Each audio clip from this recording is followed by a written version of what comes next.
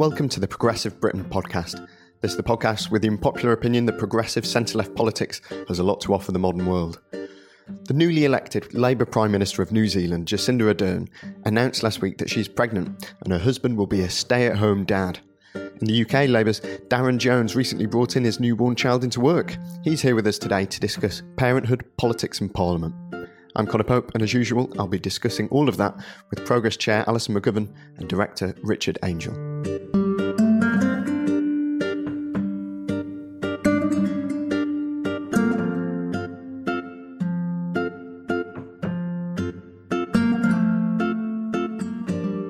Foreign Secretary Boris Johnson proposed a bridge over the English Channel connecting Britain to France, despite the stretch of sea being a busy shipping route. So, without thinking through the plausibility of the details, what ridiculous infrastructure scheme would you like to spend billions of pounds on?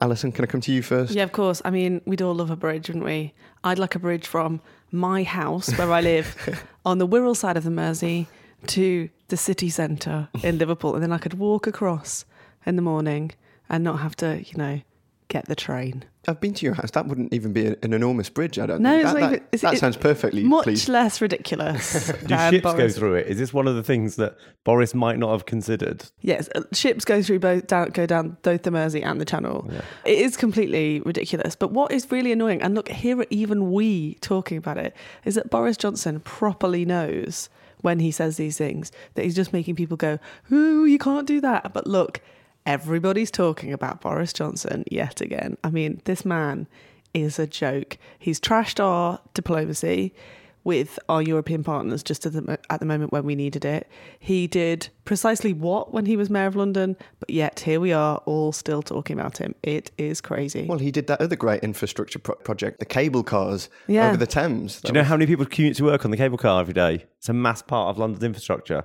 Go on. 6. 6 people use it as a commuter here. And what, isn't that amazing? And wasn't the Garden Bridge him? Wasn't him? Yeah. Don't slag off the Garden Bridge. It would have been amazing. London needs a Garden Bridge. No. This is what makes capital cities amazing. These people who live in Zone 1 are like, oh, stop the noise. Why are you being out late? It's like, why do we have stuff near me? You choose to live in the densest place in the world, and then you want some culture around you. Yeah, but that doesn't mean you need a garden bridge. That means you need a theatre. I think the South Bank has a number of theatres. It does. Anyway, no more infrastructure for London, thanks very much. Infrastructure for elsewhere. Darren, stop us fighting. Darren, Bristol's by the water. Surely they need a bridge somewhere for some reason. We have at least 3 bridges already, and we're very fond of them. But this chat is very London-centric. So I think Alison's bridge doesn't quite add up to a few £billion, whereas one from Bristol to London to save me driving on the M25 every week might. That would be a few £billion. Might do. But I've said a road on stilts that goes over the top of Swindon. An overpass. Exactly. Like a very, very long extension of the Westway. Absolutely. Yeah. But with limited traffic from other people using it, ideally. Only honourable members can drive on it. Can you imagine that? Exactly. That would be so popular, I'm sure. Richard, we were talking about the Channel Bridge earlier. Someone was telling us that to get to the height that you would need...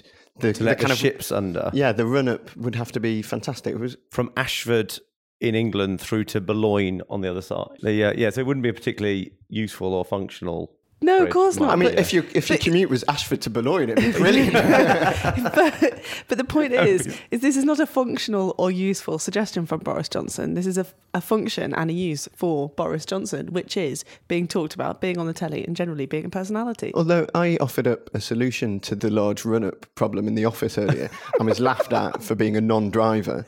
But in multi-storey car parks, they've got like the helter-skelter thing. Yeah.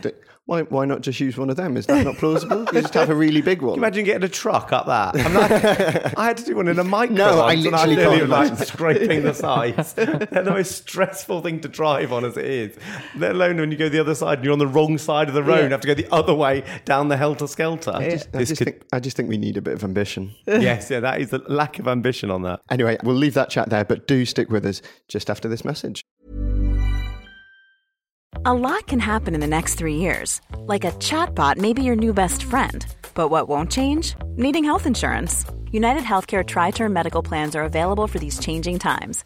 Underwritten by Golden Rule Insurance Company, they offer budget-friendly, flexible coverage for people who are in between jobs or missed open enrollment. The plans last nearly 3 years in some states, with access to a nationwide network of doctors and hospitals. So for whatever tomorrow brings, United Healthcare Tri-Term Medical Plans may be for you. Learn more at uh1.com. Say hello to a new era of mental health care. Cerebral is here to help you achieve your mental wellness goals with professional therapy and medication management support. 100% online. You'll experience the all-new Cerebral Way, an innovative approach to mental wellness designed around you. You'll get a personalized treatment plan from a therapist, prescriber, or both in a safe and judgment-free space. Your Cerebral therapist or prescriber will outline a customized plan with clear milestones along the way, so you can get to feeling your best. With Cerebral, you're not alone in your mental health journey. We're here to empower you to live a fulfilling life. So take that first step towards a brighter future and sign up today at Cerebral.com/podcast and use code ACAST to get 15% off your first month. Offer only valid on monthly plans. Other exclusions may apply. Offer ends July 31st, 2024. See site for details. So, Richard, I've heard a rumour that if people like the Progressive Britain podcast, there's something that they can do to help us out. There is, Alison. Oh. People can subscribe themselves. They can rate our podcast on iTunes, and they can leave a review. And that means that it not just gets to the audience that's already listening to the Progressive Britain podcast, but gets to other audiences. And Connor and I do a review show that comes out every Friday where we pick not just the best review, but the people who are engaging most with the podcast, who leave their review, that we give out a book, sometimes a mug, to the people who've been engaging most. So we're keen to hear and make this a two-way conversation. So it's not just about audience participation. There's fancy gifts too. What more could you want? Amazing. Jacinda Ardern became one of the world's youngest leaders when she became Prime Minister of New Zealand in October last year at the age of just 37. Now she's revealed she's expecting her first child this summer, something largely welcomed, although Mail on Sunday columnist Liz Jones said it was a betrayal of the voters. Boo, shame on her. Both Alison and Darren are politicians with young children, so hopefully we can shine a bit of light on what Ardern should be ready to expect. Darren, you actually brought your baby daughter into Parliament last week, didn't you? I did. Well, actually, my wife did, who came over on a Tuesday evening just to say hello, really. I think she was stuck in the house all day with Ophelia, and I was looking after her for a bit, and there was a vote, so I took her with me. Oh, brilliant. And she's only a few weeks old. 7 weeks old, yeah. She's tiny. She's very, very cute. I have to say, Darren was in the lobby and all of the MPs were like cooing over her because she's like a little button. She's so cute and tiny. And what generally was the kind of reaction to a baby being in Parliament? Well, I mean, the reaction in the actual voting lobby, as Alison said, everyone was just going baby crazy, which was very sweet, although I apologise to everyone because Ophelia slept through the whole thing, so actually didn't interact with anybody at all. But she was thrilled, much as I was, to vote against the third reading of the EU withdrawal bill. Although a 7-week-old Ramona. Exactly. Is that the future we're fighting for? Exactly. I did ask, but her vote didn't count, I'm afraid. But and then I introduced her to the Speaker, who I think is fond of babies. He was pretty cooey. And then we walked through the House of Commons just to get through to the other side, really. And then it was captured on Parliament TV. Oh, brilliant. With a baby in my arms. And it was interesting. I mean, people responded on social media. Everyone was generally lovely, but some people, interestingly, were a bit negative about it. And they were kind of like, really? That's desperate. Why are you taking your child to work? And I was like, well, I'm not making her write a speech for me. I mean, I'm looking after her. I'm a dad. We vote late on a night, and exactly, that should be perfectly normal. Exactly, and that's actually, I think, the point that perhaps people miss is that we're at work all day and then we vote at night, and like without going into the whys and wheres and rights and wrongs of all of that, that is a situation. And actually, sometimes, like as Darren's just explained, sometimes if you've got your little one with you, it's just as easy just to take them with you through the lobby. When my girl was that young and I was elected, we weren't really allowed to do it. So she used to be in her buggy in the whip's office and would cry more or less, depending on the skills of the MP who had to monitor her. But actually, it's much, much, much, much better to be able to just like carry them through, because they're quite portable until they, until they get to sort of one-ish. You can sort of scoop them up and take them anywhere, and it's better for them just to be with you. So has there been a rule change around that, or is there no rules really and it's just about the culture? Well, so there was no real rule against it, but nobody did. And then I can't quite remember who the first person was, but sort of about 3 or 4 years ago, there was a process by which everyone agreed that it would just be better if parents with very small children were just able to bring them through. And now it's common. You know, Johnny Reynolds has had his little lad in there last week too. I seem to remember Cole Turner took his... Oh, yes. And Harriet took a picture in the chamber and got told off for that.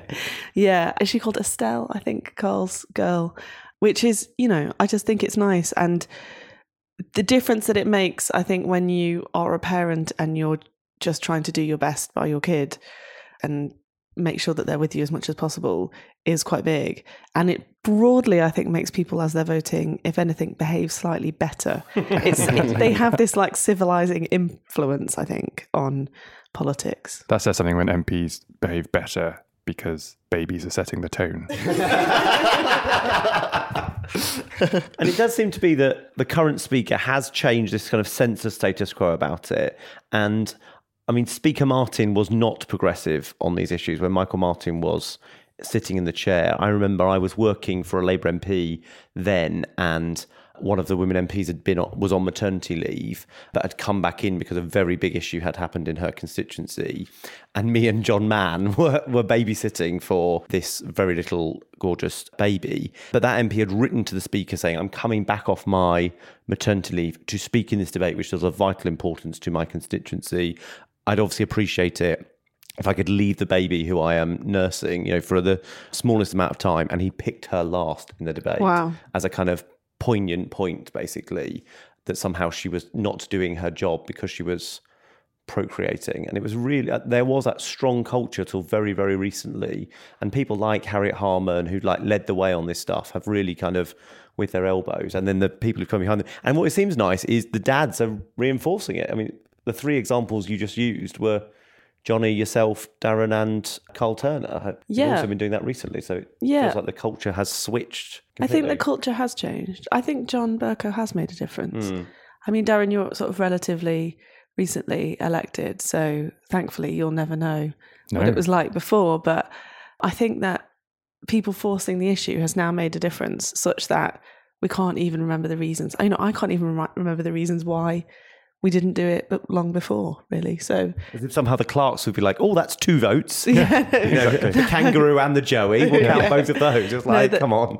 And actually the clerks are fine. But I think the big things that people also probably don't see or think about, you know, people will have seen you on the telly snuggling your darling girl as you walk through, but the nursery has obviously made a massive difference as well, having a nursery that MPs can use. And he did force that through as well, didn't he? Yes, it was very unpopular.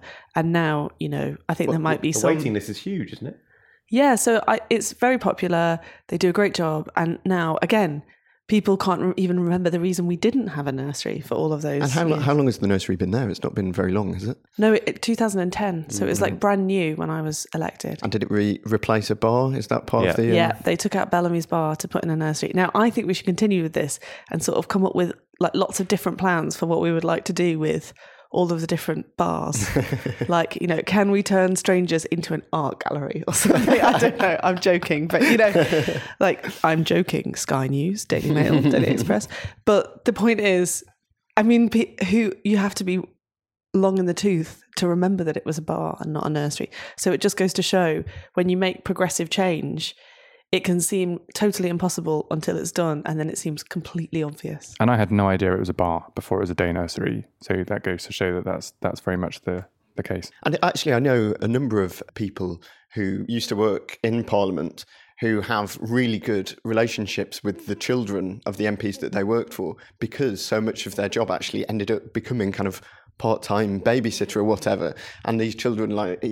you know, of MPs from the 90s and 2000s who now kind of know everyone who works in sports and social or in the Strangers Bar basically by first name because it was part of the environment in which they had to grow up. I know someone who was a staffer throughout the 80s and 90s who turned 60 the other week, and actually one of the biggest presents they got was from the child of an MP that they worked for, who's put a year into sorting out this birthday present for them, because they became such a kind of like formative, you know, person in their lives, but possibly not really their job to be kind of So I certainly didn't put it in any of my staff's job descriptions a few months ago.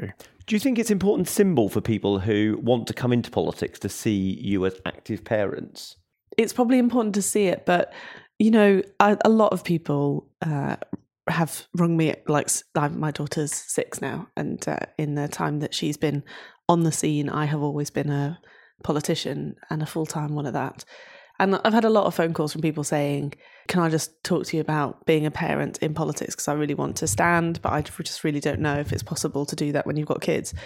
And my view is that is the complete wrong question. It's not a question for parents whether or not it's possible to be a parent and be into politics. It's a question for politics about whether we want parents to be involved. And once you think about it that way around, it's like, well, obviously we do, because this is our progressive principle, right? That our democracy just functions better if everyone is involved and diverse groups of people take better decisions. So why would you have a system that naturally excluded people at a stage in their life that's really, really important for a lot of people in the country? So if politics is excluding parents, then it is politics that needs to change. But this is also an issue not just in politics, it's an issue in the wider economy as well. I was a lawyer before I was an MP, and it was the same issue in the law. And I'd like to see Parliament setting the tone nationally for workplaces being family friendly, that allow parents to succeed and to do well and get promoted. Just because you've got kids doesn't mean that you shouldn't get promoted, that parenting isn't a gender issue, that dads get their shared paternity leave when they apply for it. Lots of dads don't get that, even though the law entitles them to. And that actually we can create an economy where going to work and driving our economic growth as a country fits around having families. I think it's only 15 years this year since paternity leave legislation was first passed. I was looking this up earlier. I think Yvette Cooper in 2001 was the first minister ever to take maternity leave in this country. And that was a year after Tony Blair as Prime Minister had taken 2 weeks off following the birth of Leo. But obviously that had to be taken as holiday, which seems like a remarkable thing that the Prime Minister can't even kind of take time off to spend time with a newborn child. Do you think that... So is that right? So Tony Blair's 2 weeks paternity leave was actually taken as... It was a paternity holiday. But he took it as holiday because it was pre the legislation coming in. So I think 2003 was when paternity leave was amazing. Passed. But do you think... In fact, Yvette Cooper has written a really good piece about this in The Guardian this week on the back of the Jacinda Ardern story. Do you think actually it's important to see politicians doing that and taking time off? And does it kind of set does it set an example for how workplaces perhaps should work? I think so. And that has always been the argument from some of my colleagues who have been in Parliament for many, many years, who were involved in pushing for the nursery, men and women, I must say, that Parliament in some sense has to be like, it's never going to be a model workplace, far from it, but it has to think about how it sort of sets the tone. And that's why we have a kind of workplace nursery, because the argument is, well, it's what probably good employers will think about trying to help their staff have access to. I think in terms of the paternity leave, maternity leave, and also like flexible working, I think that what people often don't see is that for more junior staff coming into a workplace, whether or not they're able to access those kind of arrangements that might help their family out, whether or not they feel able to, will be according to the tone that's set by the senior people. And that if the director of a company is always permanently at their desk until 9 o'clock at night, then other people will feel they have to. So no doubt when Tony Blair did take 2 weeks after his son was born, no doubt that did make people think a little bit. I'm sure that Yvette changed the tone and the culture, and she had, I know she's talked before about the kind of struggles and battles she had to be able to take the maternity leave as a minister in the first place. And I know from other people who had kids who were ministers during that period, the civil service wasn't always easy or encouraging. I think they would be a lot more encouraging now. But, back in the kind of 90s and early 2000s, the culture was still different. So I do think what people at the top end of the labour market does matters, I think. Clearly, Parliament isn't an ideal workplace. You can't even record a podcast without bells going off all the time. But Harriet Harman has called for 6-month baby leave for mums and dads in Parliament, including proxy votes and extra constituency help. Darren, I know this is something that you've spoken about in terms of reforming how Parliament votes and stuff like that. Do you think that is the right way to go? What do you think of these proposals? Yeah, I think so. And I think, again, it's about setting the right tone for what we think is the right thing to do in Britain in a modern developed economy. And certainly in my previous jobs, there have been good and bad examples. And the good examples have been where senior leaders have said, I've got to leave at 4 today because I've got to pick up the kids, so we'll have that meeting tomorrow. Or they take Friday afternoons off and work flexi time because they want to spend some time with their kids. And it sets a tone of normality for people where they think that actually is perfectly right, and it is right to do. And I took 2 weeks of paternity leave, which as a backbencher MP is pretty easy to do because you can just clear your diary apart from votes. And there were some key Brexit votes, which obviously I wanted to make sure I was here for.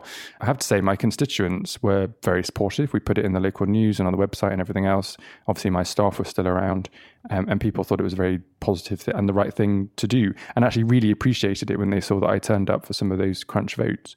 But equally, I was a bit cross with the whips on certain occasions because they asked me to come in for 3-line whips on things like the finance bill, which clearly we weren't going to win, and I was still asked to be here.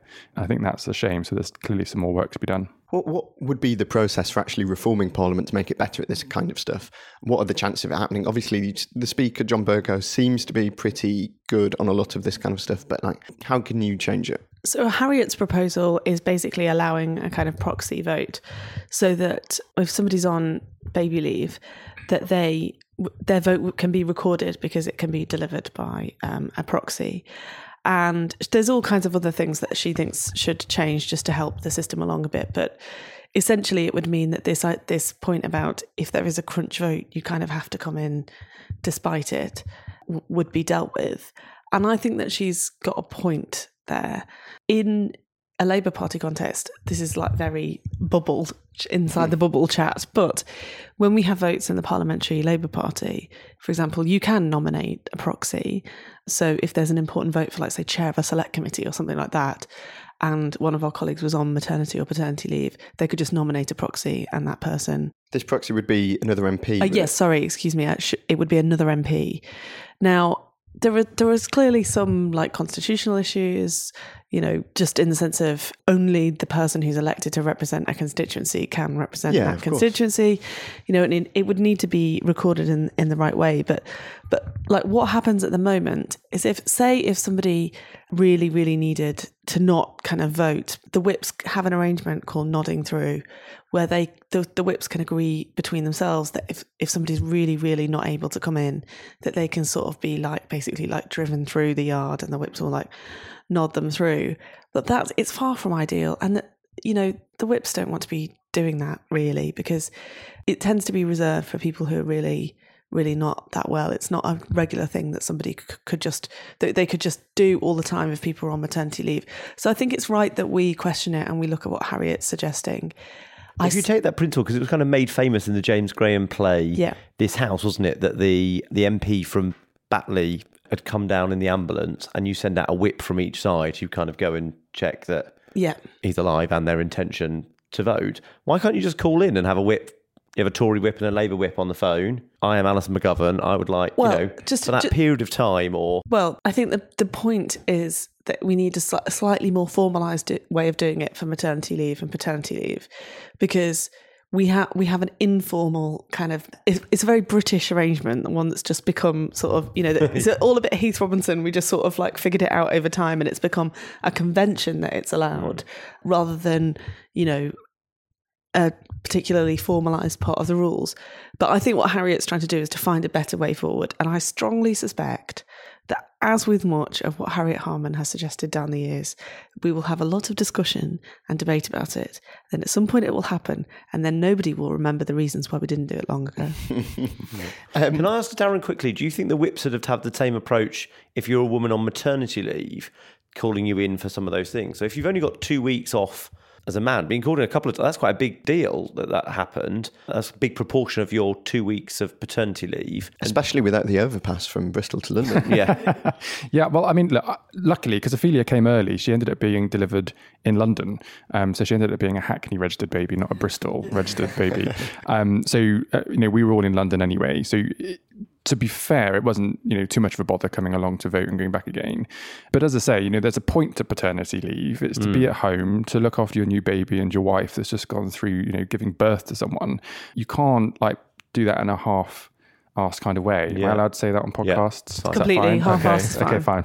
I mean, we never are half-assed, but you can definitely say that. And the reason I took it and the reason I care so much about these issues is because parenting shouldn't be a gender issue. And in my mind, that means that I'm able to be around in the same way that my wife is to look after our children. Now, would the whips have managed me in a slightly different way if I was a woman? I mean, I don't know. My sense is maybe they would have done, actually. I mean, they knew I was here in London, so maybe that, made it more reasonable for them to ask. But, as I say, when I was asked to come in for an opposition day motion 3-line whip, when I was asked to come in for a finance bill 3-line whip, when we knew we weren't going to win any of those, I mean, the government didn't even turn up for opposition day motions. Kind of been like, really? I mean, come on, guys. And do you think that Parliament should make available a fund so that you can have an additional capacity during the time of your maternity leave? Because that seems to me to be a basic that we should do. So I actually did have this, but not because I was as of right entitled to it, but because there's a particular bit of IPSA, you can have, the Independent Parliamentary Authority that deals with the costs of MPs, like their running costs and their staff. And I kind of basically applied for a bit of extra cash for the period that I would be on maternity leave so that the head of my office could step up and do more kind of on my behalf, and then we could have somebody backfilling to support them a bit. It wasn't a huge amount of money and it wasn't for a long time, but it did make a bit of a difference. And I think that sort of thing, probably makes sense. But in the end, that should be formalised, shouldn't it? Yes, I think that should be formalised. Because why did you ask, and then what if somebody exactly, didn't? And what if somebody else didn't know? And also, I think a lot of the problems that we kind of wrestle with is because there isn't really a formal process. I mean, when I was in the early days of being pregnant, and I sort of started telling people, and we'd just gone into opposition, and I think that some in the whip's office were slightly demob happy after the kind of pressure days of being in government. And one of the senior whips just said to me, well, listen, love, congratulations, dead pleased for you, well done. I hope it all goes well. You just, when you want to be off. When you want to come in, come in. And so I was like, right, thinking, is there not a form? Is there not, is there not a process? And I think that, Richard, is the problem. But that discretion does make it all your responsibility. There should be a process. Yeah. And then some of the things that Darren, has mentioned could be ironed out, like about whether or not, we're getting people to come back in for votes and it's necessary. And actually, in the end, probably the bigger solution of Harriet's, which is some sort of proxy, is probably. Also, there's a party end to this as well that we don't seem to consider. So, I know somebody who's going for selection right now, and one of the things the local members don't like is that the predecessor Labour MP had children deigned to have children while she was an MP, and therefore nobody did GC reports for 6 months because she wasn't going into Parliament, so had nothing to say. And it's if just the basic level of support to live our equality is that somebody sorts out for the neighbouring MP to go and do the GC report or whatever. But we don't think about it on that level, but that is all part of, because if they think that now and they're saying that now, they were clearly having some of those behaviours when that woman was the MP. That's pretty appalling. I'm sure, and you will always find people who do that, and I'm sure that there's still people who go for selection now who, if they've got kids, get asked, well, who will look after your children, or people get asked that sort of thing all the time. I'm sure you're right, Richard. We need to iron out all of these problems, and like in so much else in life, we should just do what Harriet says. So, final question on this: outside of Parliament, because although you two both became parents in Parliament, obviously most people don't. What can be done to help new parents in the workplace? Like, what legislation could we see over the next 5 years or something that might actually change people's lives in that regard? I'm a godfather, which I'm very proud of. And the older of the two children, I'm godfather the younger, but the older of the two was very premature. And his mum has become a campaigner for the parents of premature kids. A lovely woman called Kat Ogilvie, who writes occasionally for us, and but is running this cross-party campaign that various different MPs have been supporting. And what she is trying to argue is that you basically get extra maternity leave if your baby is very early, because the maternity leave starts the day your baby is, or the day after your baby is born, regardless. But for her, she was kind of unable to have her baby at home for a month. So she spent a lot of time going back and forth from the hospital, but it was this kind of limbo. And in reality, she lost essentially a month of maternity leave, and that was important time to spend with the baby, and it was kind of worse of both worlds. It was really stressful. She couldn't work, but she couldn't really be parenting. So she's been trying to campaign for a change in the law, which I think the Croydon MPs, because she's a Croydon resident, are all working on as a kind of cross-party basis, which is great. But the Labour Council in Waltham Forest are piloting this and have changed their policy. So if one of their employees has a premature baby, you go off and you get that added to your maternity leave, and that has been hopefully be a really positive way of managing people through that. Obviously, it's an exceptional circumstance, but a really nice and generous act from an employer to aid people through into parenting. Yeah, because a lot of employers in that situation would, you would hope that a lot of people would exercise common sense with, exceptional or compassionate leave, but a lot of them wouldn't. And I think that's really important. Also, when you work in a very big organisation, sometimes you kind of can't make some of those discretions. Because it's so formal. Exactly. They've gone the other way to Parliament, and it's also written down that then they're like, well, we have to just follow the... Yeah, there's absolutely no discretion. Yeah. Exactly. And which is why I think it probably should be done via the law, because then everybody's in the same boat. Because if you have a premature baby, I mean, you have got enough to worry about, frankly. So we'll put the petition on the podcast. Yeah, thing, so everybody sign the petition. So I'm going to be really boring but brief in that, look, I've just been banging on about childcare for so long now. I'm sure everybody's heard me say this, but we have to have an ambition for universal free childcare. There's your big infrastructure project. Forget the Wirral Bridge. Yeah, exactly. So people can talk about universal basic income or big reforms to the welfare state all they want, but the thing that would make the biggest difference, I think, to especially people on lower and middle incomes is access to childcare. Because at the moment, you get so many hours free, but the supply of good childcare is really patchy. And we do need a kind of like national project to improve quality and basically open up access, so that when that mum who has been working on a checkout in Asda is thinking about how she's going to go back to work, she just doesn't have to think about how am I going to afford the childcare or how am I going to arrange the childcare. Because at the moment, so many women and some men, but mainly women, are held back because they can't really challenge themselves at work. They can't really push for a better job or get promotion or get skills, do a kind of a skills course or improve themselves because their childcare is all built around that job that they can do. So, they'll have parents and all kinds of people helping them, and it really constrains people's choices in work. So just a small ask, universal free childcare for Britain. I mean, look, I agree entirely. And I think that it's not only the case isn't the right thing to do, because in a fair, progressive, developed nation like ours, that should be the case. But also, I'm convinced the economic case adds up as well. I mean, there's many of my constituents, women who are young mums or on low incomes who just can't afford to go back to work but really want to, all the way through to mums who are in very senior professional positions who either don't want to go back because of the way their childcare fits with their day job and they don't get to see their kids, or because actually they can't afford childcare when they have multiple kids because it's really, really very expensive, and then they miss out on a few years in their job and with their skills and not contributing to the economy. So I'm pretty sure it would all pay back itself actually in the long run if we had universal childcare. But it's a bit like the NHS. It's like we can argue about how much it's going to cost, and we should do that, and we should make sure that we've got enough resources there to make sure it's good quality. But it's a fundamental change to the system.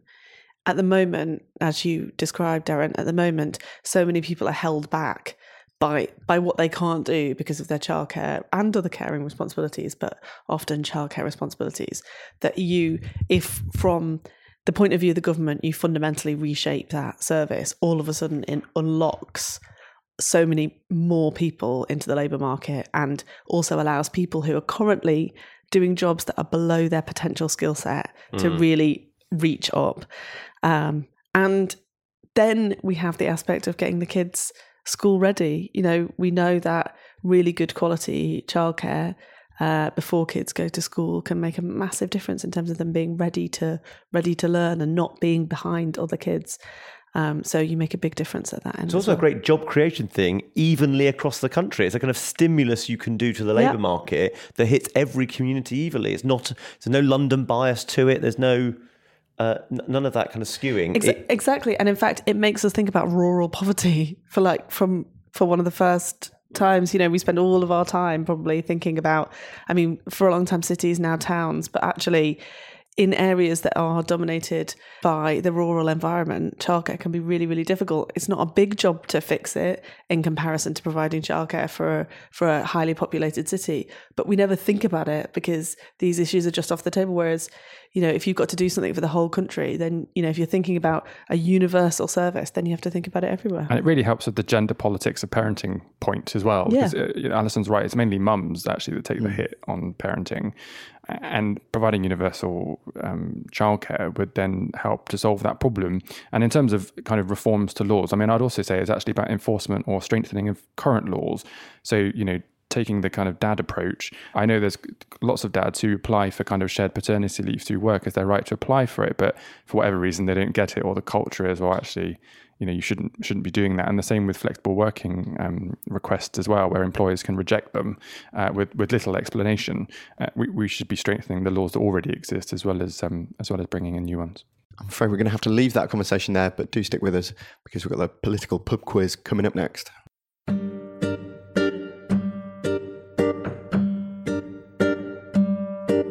Each week, Connor asks a political pub quiz question, which is then answered on Friday's extra show. So my question this week is, when Harriet Harman returned to work after having her first child, she was reported to the Sergeant of Arms of Parliament, accused of smuggling a baby into the voting lobby under her jacket.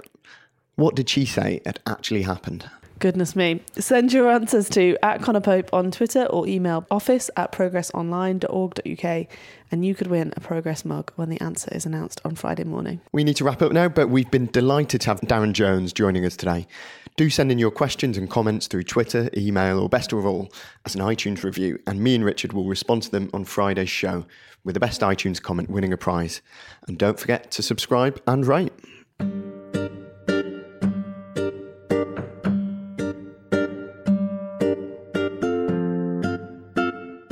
You've been listening to the Progressive Britain podcast. The music was When in the West by Blue Dot Sessions, licensed under Creative Commons. And many thanks to the brilliant Caroline Crampton, who produced this podcast.